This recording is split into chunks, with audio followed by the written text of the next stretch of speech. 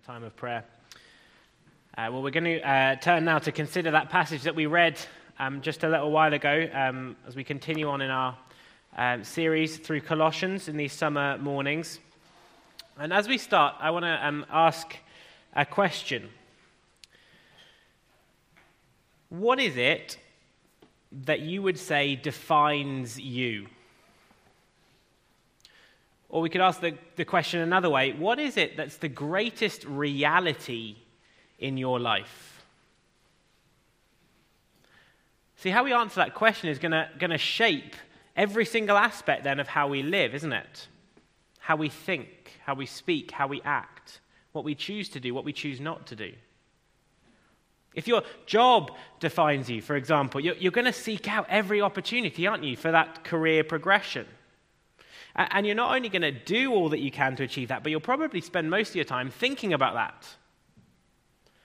Or if, say, the fact you're a mum or a dad, well, that defines you. Well, that's going to shape your decisions. What you spend most of your time thinking about. How can I do this or that better? What school should they go to? Whatever it might be.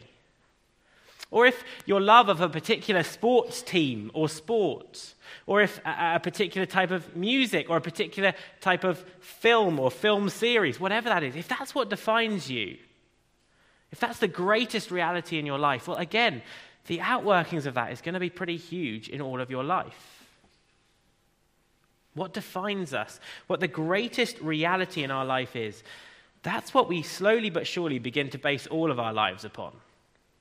And I begin this way this morning because as we get into these 4 verses at the beginning of Colossians chapter 3, I think this is what Paul is trying to say. I think he's trying to say, listen, you have a new reality in Christ.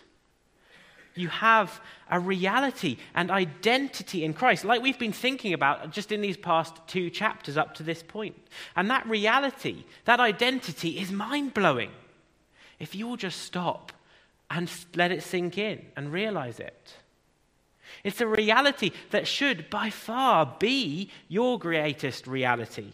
No matter your job, no matter your reputation, no matter your family situation, whatever that is, your reality in Christ blows all of those other things out of the water. That's the reality that should shape all of your life. Remember, we saw just a couple of weeks ago, didn't we? The reality that in Christ we are filled to the absolute full. We're not lacking any spiritual blessing. And then last week we saw that if that's the case, we shouldn't be going anywhere else for our security and salvation, for our growth as Christians. And in these 4 verses this morning, we're going to look at that again. We're going to pick up on that again. Because Paul's now saying, just look at who you are in Christ. You have a new reality in him. That's by far and away the most important truth. That is what defines you. So then he says, go about making that increasingly the case every single day. Do open up, back up to Colossians chapter 3 if you've got it there. And notice here how Paul begins, reminding us of the new reality there at the start of verse 1 in Christ. He says, if then you have been raised with Christ. If then you have been raised with Christ. It's an incredible statement, isn't it? It's a little phrase that packs a punch. Because contained within this little phrase, there's so much glorious truth. It so many ways sums up what we've seen in Colossians up to this point.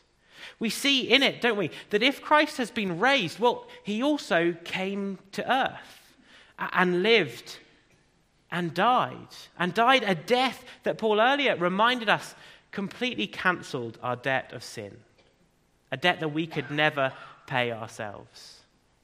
And in Christ being raised, we see that then death couldn't contain him, making Jesus today not someone who's dead, but someone who is alive. Someone who we can put our hope in. Someone who can be to us and in us, right, the hope of glory. And in this little phrase, if then you have been raised with Christ, Paul reminds us of what he's been saying time and time again, particularly in the last chapter, that not only did Christ die and rise again, but amazingly, as Christians, we are united to him in those realities. We become united to him by faith. And so we too have done exactly the same thing. We also have died, were buried in baptism, and have been raised to life. So that we today can truly say, I am alive in Christ. See, the if there at the start of verse 1, there isn't some kind of, well, if it happens to be the case that you've been raised with Christ, it's an if that says, no, since you have been raised. There's no doubting this reality if you are trusting in Christ this morning. If you have received him as Lord, you have been raised. And if that's the case, your life should reflect that. See how he goes on then in the rest of verse 1. If then you have been raised with Christ, seek the things that are above.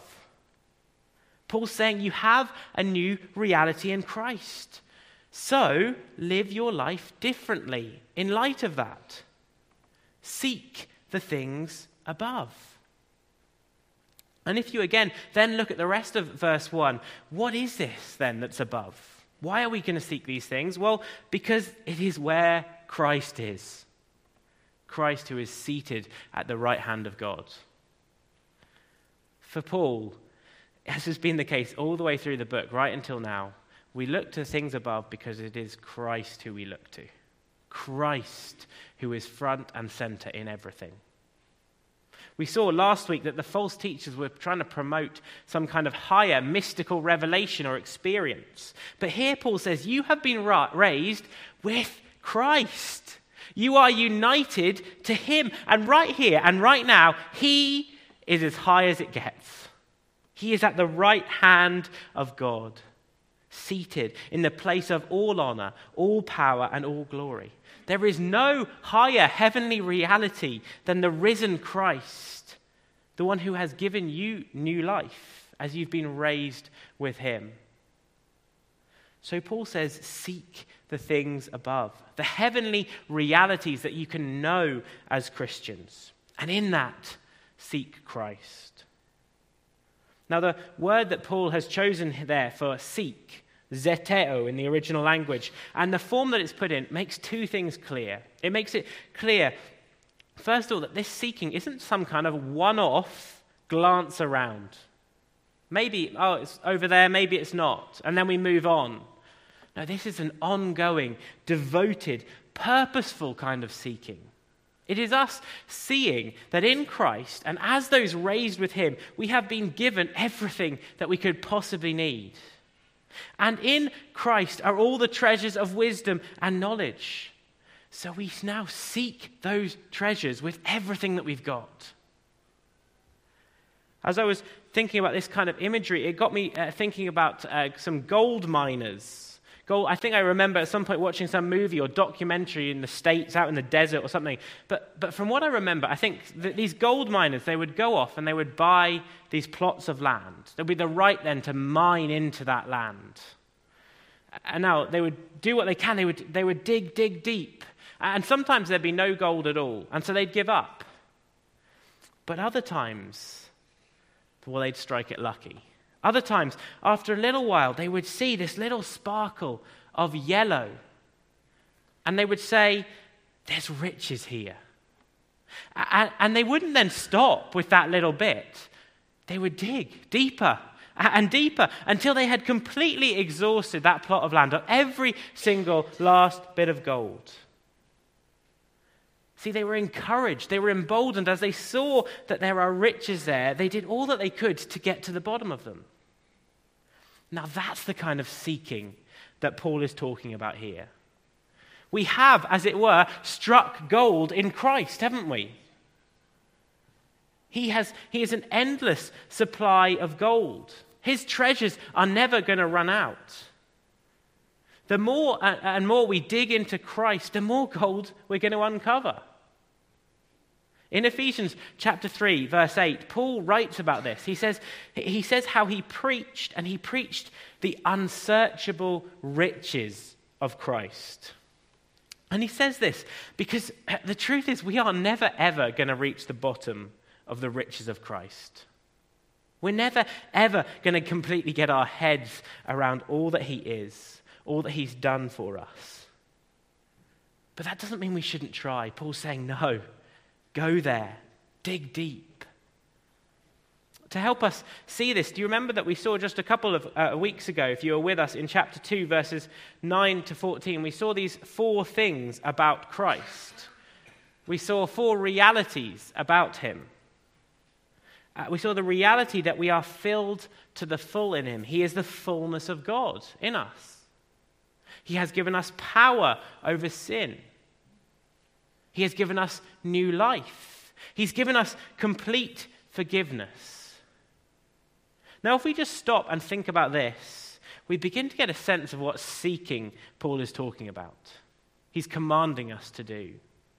He's saying, just look at what you have in Christ. Here are 4 incredible realities. Now seek to plumb the depths of those. To plumb the depths of those realities with all that you've got. Let them shape you. And those aren't all the riches in Christ. The riches just continue and continue and continue. For example, as we see in this verse here, like we've just been seeing, Colossians 3, verse 1.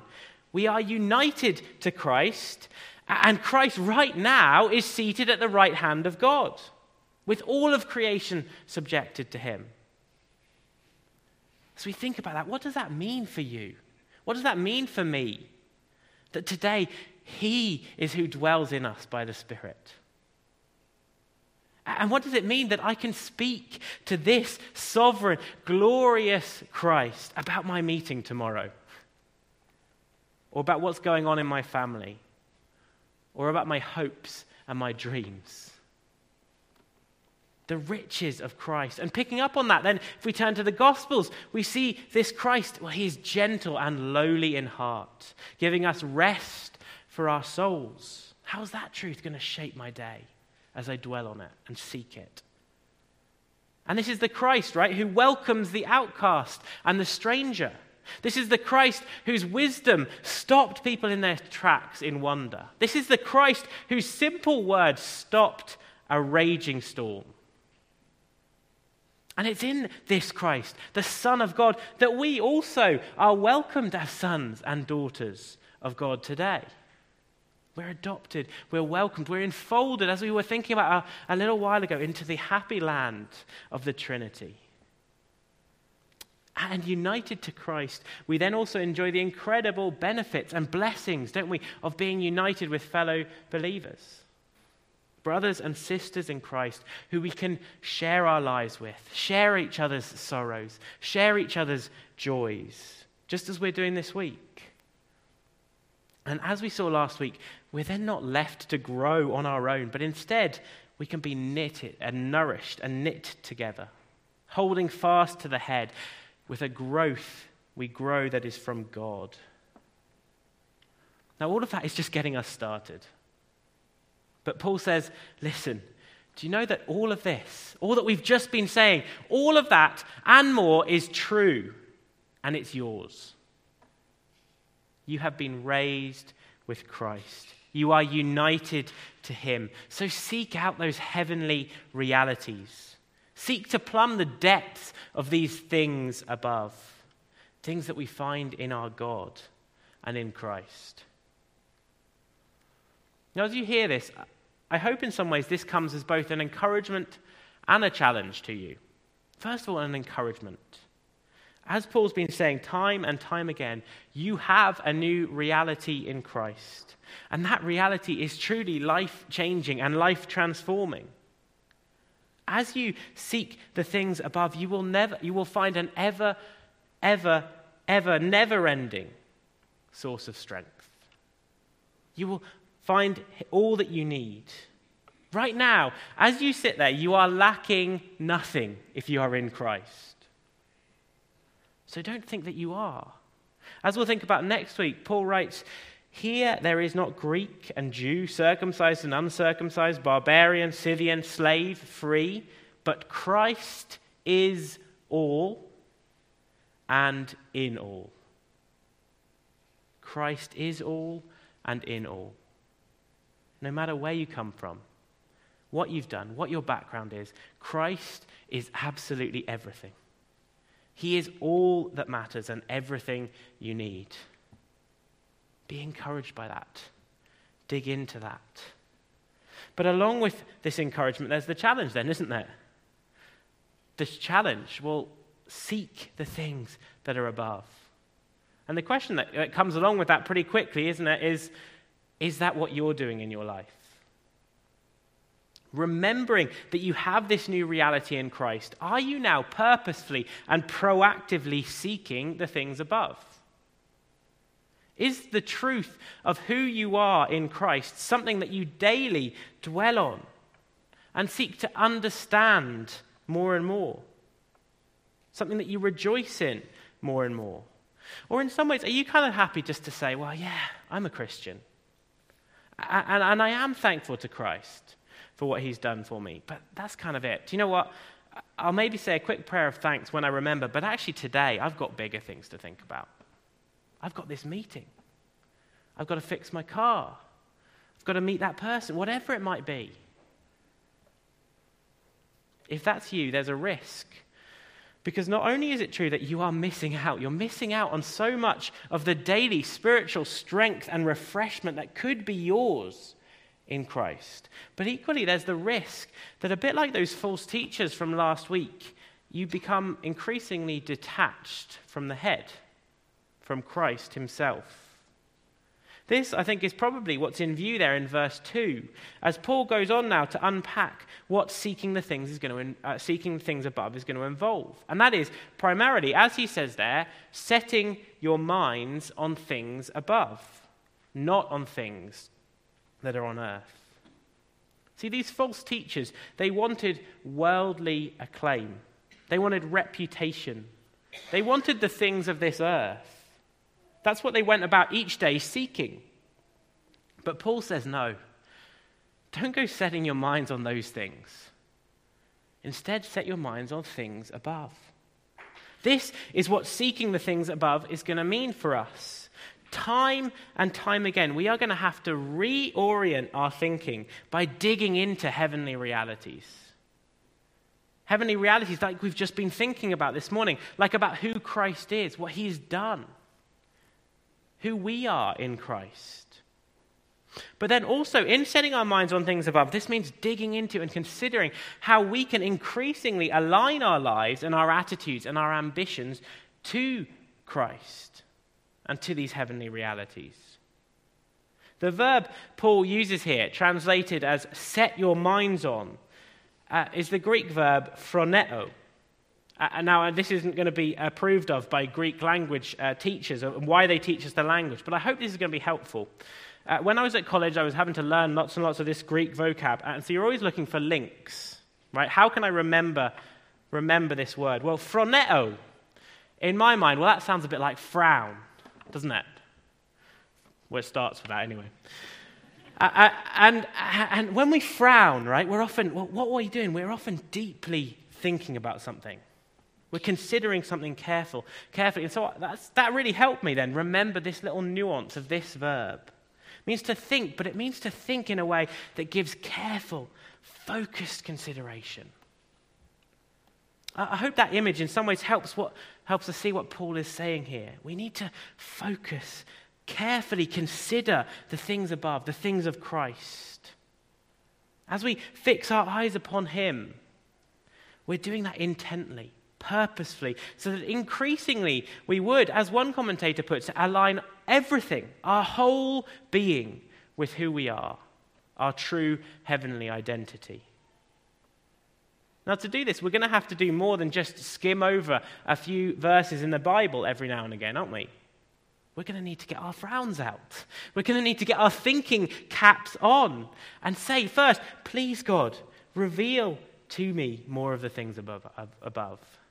As I read your word, as I sit here in church, as I talk with fellow believers, Lord, help me to see the things that are above. And then help me to know how those things change me and help me and encourage me. Help me to know how what I've just seen about who you are changes how I should be, changes my attitude, changes my way of speaking, changes who I speak to. And help me to see that how what I've just seen about what you've done for me, well, how actually that gives me hope and peace for tomorrow, even as I go into that tricky situation at work. Lord, help me, we say, help me to see the heavenly realities, the things above. Lord, help us to love Christ, to see him above all things, and to seek him and to set our minds on him. As we do that, can you see how that's so much more helpful and transformative than what we saw last week if you were with us? Just following those external rules, right? Or perhaps physically refraining from something to try to fight sin and temptation. This setting our minds on things above, dwelling on them, considering them carefully, well, that's getting to what we really want to be encouraged in Christ. What we really want to be changed to be more like Christ, and that's getting to our hearts. Our hearts, we want them to know and be encouraged, know that we are safe and secure. We want our hearts then to be transformed as we increasingly see Christ and then live more and more like him.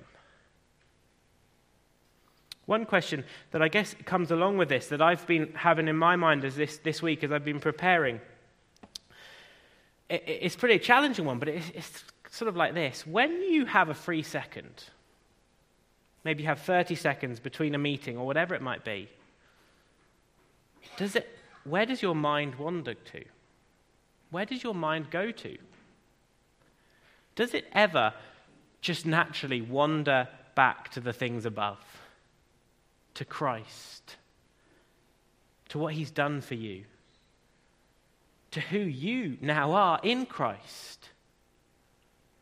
For me, that's been a really challenging question this week. A convicting one. I mean, am I really that much more concerned about whether the Toronto Blue Jays are going to make the baseball playoffs than I am about Christ? The one who has given everything for me. Am I really going to focus and think about those things instead of looking above? The thing is, if like me, that is a challenging question for you. From the way Paul's writing here, we should realize that this kind of seeking and setting our minds, well, it's not just going to happen overnight, and it's not just going to happen randomly. We're going to need to work at it, aren't we? And it may well start small. For example, it may well be for us to do this more and more, that means every morning, as you wake up, you simply remind yourselves that there are these heavenly realities. For example, remember how the Lord's Prayer begins. It says, "Our Father in heaven, hallowed be your name. Your kingdom come, your will be done on earth as it is in heaven." If you know that it's hard for you to set your minds on things above, why not begin each day just praying those words that Jesus gave us? And as you do so, maybe you will find yourself slowly but surely at the beginning of each day lifting your mind and your heart up from earthly realities to heavenly ones. Or when you're praying, maybe pray specifically for God to be doing this in your life. Say, "Lord, you know I struggle. You know what's going on in all my life. Please, Lord, would you help me today, and would you show me the things that are above? Help me by your Spirit to keep coming back to them. And would those realities shape and transform my day as I go into it?" Or maybe seeking the things above and setting our minds on things above, well, that's going to mean intentionally not filling those 30 seconds that you have free. It's so easy, isn't it? What do? We've got 30 seconds free. What's happening? We don't fill that with 30 seconds of skimming through whatever it might be that's probably not that helpful, but instead we choose to stop and we say, do you know what, in this time, I've only got 30 seconds, I've got a minute, whatever, I'm going to remember one thing, one truth that is true right now about me in Christ. I'm forgiven. How's that going to change the next 30 seconds, whatever I've got to do? I am a child of God. Jesus loves me. I have the Holy Spirit living inside me. I have a hope that lasts beyond death. Each and every one of those things would be an incredible thing, wouldn't it? Just for 30 seconds to briefly meditate on and allow it to sink into our hearts and allow it to strengthen us for that next conversation that we might have, for that work meeting, for that chore that we have to do at home. It's going to change us. Or intentionally seeking and setting your minds on things above, well, that could well mean reading the Bible with this verse in mind. It's easy, isn't it, to skim over a few verses and not take much in. So perhaps what we just need to do is we need to stop and we need to say, before we read, we pray and we say this, right, what am I seeing in these verses about things above? And maybe then we can scribble down just a note or two in a notebook that we've got, or maybe in a Post-it, or whatever it might be, something that we can shove in our pockets or in our wallets or in our bags, and we take that with us into the day. Knowing that we're so easily distracted, we come back to that. We allow God's word, which is rich and varied and shows us the things above, we allow that to shape us and to change us. Well, finally, given the intentionality here, maybe purposefully seeking and setting your mind on things above, well, that could mean plucking up the courage this morning or this week to say to someone else here at Great Vic, someone else sat here, or maybe another Christian friend that you've got, say, do you know what? I need help to do this. I don't do this naturally. Please, would you help me? Do you have an hour this week? Do you have an hour every week? Do you have an hour every other week? Once a month, whatever it might be. Can we just sit down and together, can we set our minds on things above? Can you tell me what you've been seeing about the glories of Christ? And I'll tell you what I've been seeing. And we'll encourage each other. We'll encourage each other and know that, yes, there will be times when we don't do that, but we still rest on God's grace. That would be an incredible thing, wouldn't it? If we did that more and more together as a church family, encourage each other purposefully to seek and set our minds on things above. Whatever it may be, let me encourage you not to walk away this morning without thinking of just one thing, maybe. One thing, maybe two, maybe three, whatever you can do. What can you purposefully do this week to respond to God's word here? What can you purposefully do this week to set your mind on things above, to seek those things, not the things of earth?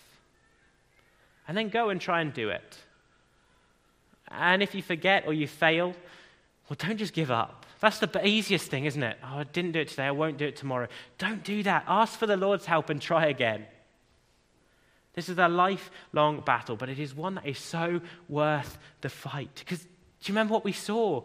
All of those glories, all of those riches of Christ, they're unsearchable. They're valuable, and they will help us and change us and transform us and encourage us every single day. Right, we've focused in a lot this morning on those verses 1 and 2. So let's just finish briefly then with verses 3 and 4. And in these verses, Paul is going to give us reasons why we should set our minds on things above. You see, there's the 4 there. He's going to give us reasons why we should set our minds on our new reality in Christ. And that's because it is really life-changing. First off, Paul says in verse 3, set your minds on things above, on your new reality in Christ, because this means that you have died to earthly things. Do you see that there? Those things, those earthly things, well, they no longer define you. They no longer control you. Remember, Paul mentioned this last week in chapter 2, verse 20. And he also pointed to it in our burial, in baptism. And here, as we see that, we should see 2 things. First off, we should see that this is a reason we should set our minds on things above, not on earth. Because here and now, our death with Christ means we no longer belong here. We no longer belong to the things of earth, but we belong in heaven. That is our true home. So we set our minds on our home. But then also, secondly, our death with Christ means we can do this. We can respond to God's word because we are no longer enslaved to sin. We have been given power by God's Spirit to increasingly live lives that reflect our new identity of being united with Christ. this heavenly reality that heaven is our true home, and that we've been set free from sin and death, well, that is a great encouragement and a reassurance to us, isn't it? So there's a first thing for us to set our minds on. Secondly then, looking at the second half of verse 3, your new reality in Christ means that your life is secure. Paul writes there, and your life is hidden with Christ in God. Isn't that a beautiful phrase? Maybe that's one for you to take away this week and think about. For now, let's see two realities in view here. First, perhaps this hiddenness, well, it's pointing to the fact that maybe for non-Christians, as they look at our lives, they fail to see the life that we have. Or perhaps it's that our true heavenly identity and life, well, it's only going to be fully realized at Jesus' return, which we're going to come to in just a minute. But even with those realities in view, I think there's something else that's here. I think Paul's choice of the word hidden is there because it means our life being hidden in Christ means that we are as secure as it comes. Hidden language often, again and again in the Bible, comes with this idea of shelter, of refuge. And it's like Paul is saying, do you know what? Your death to earthly things means your life now is as secure as it comes. It is in the refuge, the shelter with Christ in God. With Christ in God. There's surely nothing more secure or safe than that. And that is where your life is. There's no enemy attack that can come against you and take that from you. So take comfort and strength from that. Your life is hidden in Christ. Finally then, in verse 4, we see our new reality in Christ means we have a glorious future hope. Paul writes, when Christ, who is your life, appears, then you also will appear with him in glory. And he's saying, set your minds on this, Colossian Christians here at Great Vic this morning. You have a sure and certain future ahead of you. Christ, who you're so united to. Do you see there that it's just, he's described as your life? Well, he's going to come back. And when he does, you will appear with him in glory. What a thought that is to take with us into the rest of today. We will be fully transformed into the likeness of Christ. Philippians chapter 3, verse 21 puts it like this. On that day, the Lord Jesus Christ will transform our lowly body to be like his glorious body. That's a thing to set our minds on, isn't it? And that is a reality that is as certain as it comes. Listen to how Paul puts it in Romans chapter 8, in this long list. He says, those whom he predestined, he also called. Those whom he called, he also justified. And those whom he justified, he also glorified. Because we are united to Christ, our future, final glorification is just as certain as those other past acts. Predestination, calling, justification. It is going to happen if we are in Christ. Perhaps this morning you're feeling pretty keenly the vanity, the fallenness of this world around us. Allow this reality to encourage you and help you today. This is not how it is always going to be. Not in the world around us and not in your life. You will be like Christ. You will appear with him in glory. That is your future. As we close then, I want to take us back to that initial question. What is the greatest reality in your life? The world's going to want to pull you in every single direction. Make you invest your identity in so many different things. But let this morning's passage remind you, you are no longer of the world. You are united to one who today is seated gloriously at the right hand of God in heaven. You are united to him. Your whole identity, your whole reality, it has changed. And as we've been thinking about this morning, it has changed in every single way for the better. There is nothing you're lacking. So as you continue on into this coming week, every single day, every single morning, above all, seek and set your minds on things above. Dig into the riches of who you are in Christ. Think about these things, dwell on these things, and allow them to be what encourages you to keep going. Allow them to be what transforms you to live differently. And allow them to give you rest and peace and joy and hope, whatever comes your way this week. Let's pray for God's help for us to do that.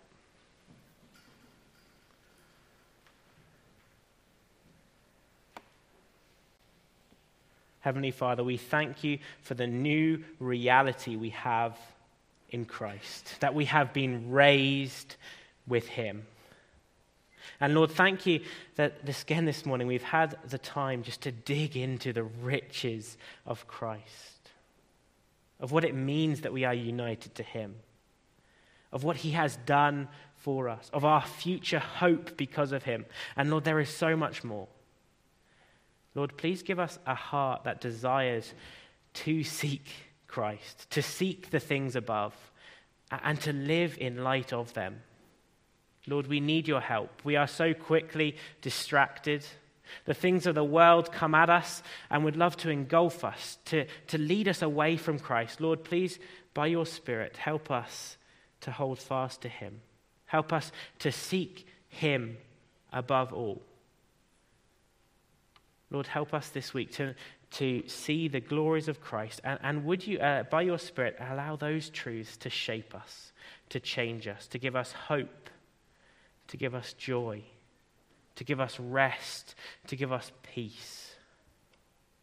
Lord, thank you that all of those things and more are available and given to us in Christ. In his name we pray. Amen. Well, we're going to sing now our final song, Come People of the Risen King. Picks up lots of what we've been thinking about. See the risen King gloriously seated above. We lift our eyes to him as we're going to sing. We see that in him, his mercies never cease. And we see that there are riches. We want to find the riches of his grace. Let's stand and sing together. Morning